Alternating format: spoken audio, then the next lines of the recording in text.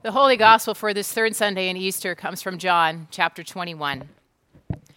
After Jesus appeared to his followers in Jerusalem, Jesus showed himself again to the disciples by the Sea of Tiberias, and he showed himself in this way.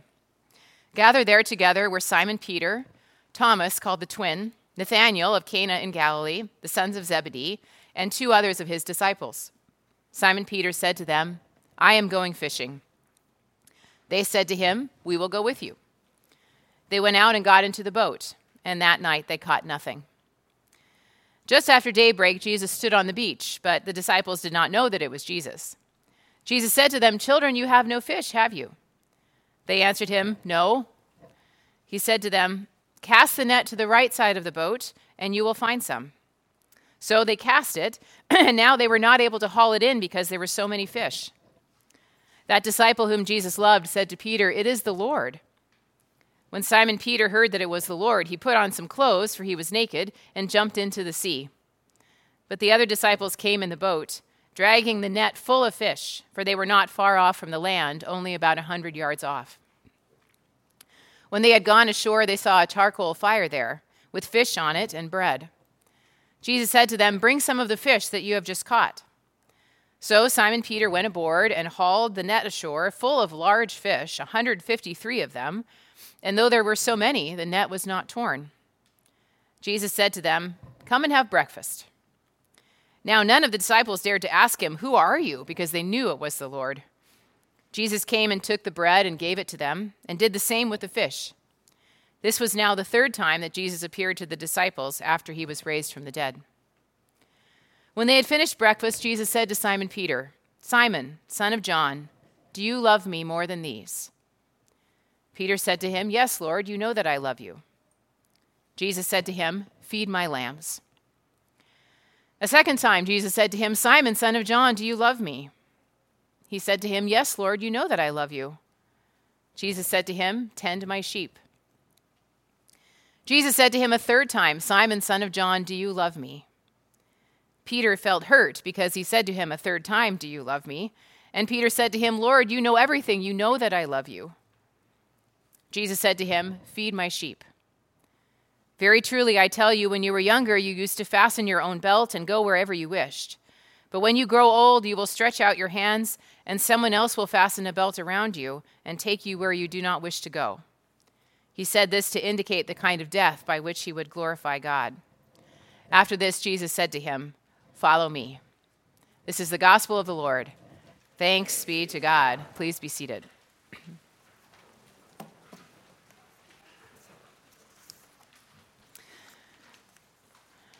First, I want to say thank you to all of you who are helping in worship today, who read the lessons. It's no small thing to get up here in front of, these are very nice people. They have never yet thrown anything at me, but I'm saying it's nervous to get up here and do that, and you did a great job. All of you who sang were amazing, and you made both your pastors cry, so good job. It was well done. Dear friends in Christ, grace and peace to you from God, our Creator, and from our Lord and Savior, Jesus Christ. Amen. Since last week, Pastor Gina started off with a golf joke, I'm going to start with a fishing story. Here we go. One bright and beautiful Sunday morning, a pastor woke up and decided to go fishing. He was scheduled to preach, but the weather was perfect and the water was just right, so he called the associate pastor and told her that he was not feeling very well, and could she possibly step in? He gathered up his fishing gear and headed to the lake. As he sat in the water, in the boat, lying in the water, sun on his skin, and in a state of perfect contentment, an angel looked down from heaven. Horrified, the angel ran to God. God, have you seen this, your servant? It's Sunday morning, and he skipped out on worship and dumped it all on the associate pastor, and he is fishing. Yes, said God, I did notice. While they were watching, the pastor felt a tug on his line. For 15 minutes, he fought and pulled until finally he hauled in the biggest catch of his life. Stunned, he looked at it flopping around in the bottom of the boat. He had never caught anything like this in his life, not even close. Up in heaven, the angel turned to God. "Are you kidding me?" the angel said. This guy lies, skips out on his colleague and his congregation, disregards the Sabbath day, and you reward him with the best catch he's ever had? Yep, said God. And who's he ever going to tell about it?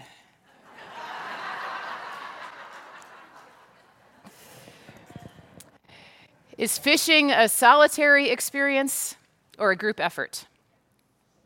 I have only been really fishing once, and it was a deep sea expedition with a group from my previous congregation. I spent the entire time trying not to lose my lunch over the side of the boat, and no time actually fishing. So I can't really comment on the technicalities of the experience. But I do know that fishing can be a solo project. It can be a way to spend time alone in the silence of an early morning with only the lapping of the water against your boat or the feel of the river moving against your waders. It can give you that time to think and reflect. Just take a deep breath and be in the beautiful world with only one thing to think about, that line in front of you. But even then, fishing is never complete until you get to tell somebody the story.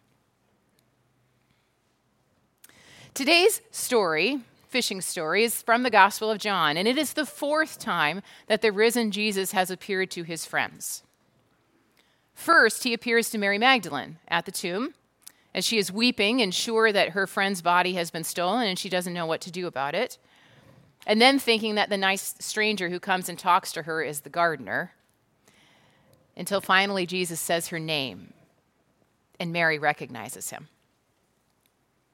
Then Jesus walks into a room where his disciples are gathered out of fear and anxiety about the kind of trouble that they might be in with the authorities, and he breathes peace into them. Then a third time, because one of the disciples wasn't there that day, Thomas, Jesus comes back into that locked room and shows Thomas the wounds in his hands and his side. Among other things, living proof that our wounds, wherever they are, visible or not, should never be sources of shame or signs of separation from God. And now Jesus is back again. Fourth time's the charm, sort of, kind of. The disciples are gathered together again. Simon Peter, Thomas, Nathanael, and a handful of others whose names we don't get. Although they have been with the risen Jesus 2 or 3 times already, they're still at a bit of a loss about what it means for the rest of their lives. What are they supposed to do? So like many of us, they go back to something familiar, something they know how to do. The future feels uncertain, unknown, uncharted, and many of us in that circumstance just need to feel confident that we know how to do something. So Simon Peter stands up and says to them all, "I'm going fishing." Note what he says, "I'm going fishing." Not, "Hey guys, let's go fishing."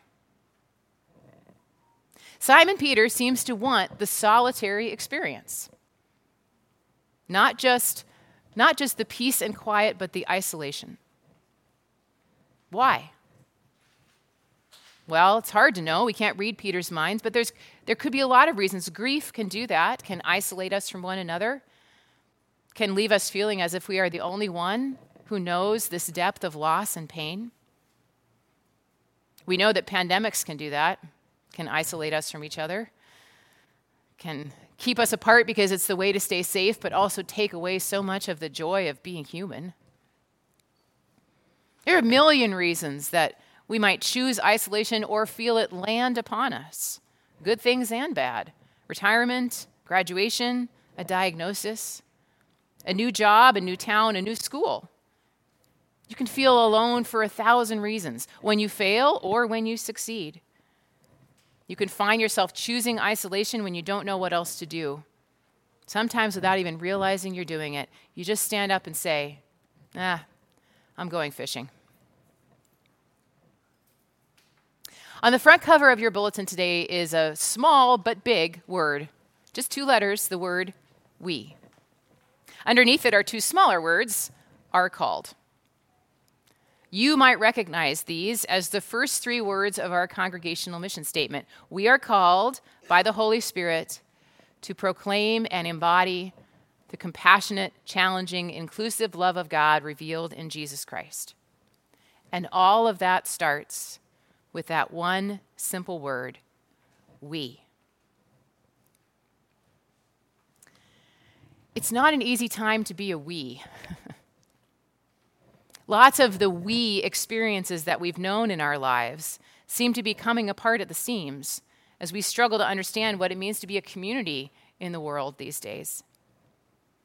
Who are we as church? Not just Holy Spirit Lutheran Church, but churches. Who are we as a Christian church in an increasingly less religious world where churches have done a lot of damage over time? Who are we as a region? Particularly the sort of greater Seattle Pacific Northwest, while housing prices soar and homelessness soars alongside it, and the institutions and organizations we have trusted to solve the problems don't seem to be getting very far. Who are we as a nation? Tearing ourselves apart over our history and our future, over our democracy and our shared systems, over our dreams and our visions, and even over what we can agree to be true. Who are we as a world, racked by growing inequities and climate change and wars, with everything we need to solve it all, but no clear path for how to get there? So many reasons to ask, who are we? Maybe Peter just wanted to get away for a few minutes of silence. Maybe he's an introvert at heart. Nothing wrong with that. Or maybe he was in despair about what to do next in his life and seeking that comfort of an old pattern, something he could do without having to think about it so much. Or maybe he was afraid deep down that Jesus wouldn't want him anyway after he denied Jesus 3 times before he died. Whatever the reason, Peter figures he's on his own now. And so he stands up and says, I'm going fishing. And how do his friends respond? We will go with you. We are called by the Holy Spirit to proclaim and embody the compassionate, challenging, inclusive love of God revealed in Jesus Christ. This, my friends, this whole thing, this life, this church, this faith, this is a group effort. Sure, you'll be on your own sometimes. We all will be out there in our own small boats. But even then, when you get back on shore, you at least want to tell somebody the story of it. Unfortunately, a lot of American versions of Christianity have put so much emphasis on the individual person, faith as your own choice. It's just you and Jesus out there in the boat, and you're on your own. We will go with you. That's church. That's faith. Choosing one another, choosing to go with one another. These real, messy, imperfect, frustrating people that you are church with. Sitting next to somebody today that you don't know and you're not going to run into in your weekly lives, but trusting that there's more that connects you than that separates you. Singing a hymn that you've never heard of, stumbling your way through it, and realizing the person next to you, this is their favorite hymn. They can't wait to sing it. They've been waiting for weeks. Sharing a sign of peace, an elbow bump, a fist, a handshake, or whatever awkward combination of both we're trying to figure out. Sharing a sign of peace in hopes that that little moment in here becomes a bigger moment and movement in the world. Children, Youth, and Family Sunday is no better reminder than how important it is for us to be a we. To remember that these kids in this congregation, they're not somebody else's kids, they're your kids. They're ours. They belong to God, and we belong to God, and therefore we belong to each other. Will kids sometimes be loud in worship, drop their pencils, laugh at the wrong moment, ask for a snack during prayers, have to go to the bathroom during the sermon? Sure. We all did at some point. But I'll say, as somebody actively raising a child right now in a time of social media pressures and fractured social structures and rising mental health challenges and the unknown long-term impacts of a pandemic on our kids. On behalf of those of us raising kids, I want to say thank you. Thank you for loving my kid. Thank you for loving these kids, because it matters to them that church is a place where they feel they belong, that they come to experience love in this room and that room and all over the world through you. That is how they come to know God. And when they walk into this place, they need to know that, so that when they come to a time in their lives when they think the only thing left is to say, I'm going fishing, they know that you are here to say, well, then we'll go with you. It's also Confirmation Sunday. We're going to celebrate in a little bit with Branson, Garrett, Anaya, Grace, Maya, Hannah, Julia, Victoria, Olivia, 2 Katies, Arabella, Brooks, Addie, and Benny, who have, and there is no exaggeration here, been through the weirdest 3 years of confirmation in the last several generations. They started in person, and then they went on Zoom, and then they were outside for a while, and then they were back inside, and then they had masks, and then they didn't. They had snacks, and then they didn't, which was the worst. They picked up lessons from confirmation drive-by sessions. They came to do small groups outside, sitting in their coats and their hats and their masks and their gloves until it was dark, just so they could be together. We tell them all along the way that confirmation is a lifelong experience. Faith is a lifelong journey. Confirmation is one milestone along the way. What we've tried to do with them is share some of what we, the Christian church, have learned over the years about praying and worshiping, about meals together and baptism. We've tried to say, we have found these helpful and we want to share them with you. We don't expect that when they get up here today, they understand all of that any more than any of us do. We do expect that someday they will come to a time in their lives, maybe they've been there already, when it feels like they're all alone, when nobody understands and nothing makes sense. Someday they're going to say, I'm going fishing. And today, the rest of us are here to promise, then we will go with you. Over and over again, the Gospels teach us that nobody recognizes Jesus on their own. Nobody. Mary Magdalene doesn't. The disciples don't repeatedly. Nobody looks up at the risen Christ and says of their own independent ability, hey, I know you, and I know what you want me to do. Not a one. Over and over again, the Gospels teach us that we human beings think we can recognize Jesus on our own, think we should, think that that's what faith is. I'm going fishing. We'll say, I know how to do it by myself. And over again, Jesus taps us on the shoulder and reminds us to turn to one another and say, hey, we'll go with you. Over and over again, the gospel, the good news is we need each other. That we are meant to be a we. To go fishing together, to feed the sheep together, to grieve together and laugh together, to struggle together with what's good and right and true so that we can all get there together. It is a radical act of the gospel to be a we, to choose this messy human life together, to believe that we can exist together as a community. We can show up for each other. We can love each other. And we can share a mission and act on it together. It's not easy, but fishing never is. On the other hand, fishing is no good if you never get to tell the stories and sit on the beach and light the fire and roast the fish and eat that breakfast with the Jesus who calls us into life together and says to us, we are loved, we are called, so that we can say to each other, we will go with you. Amen.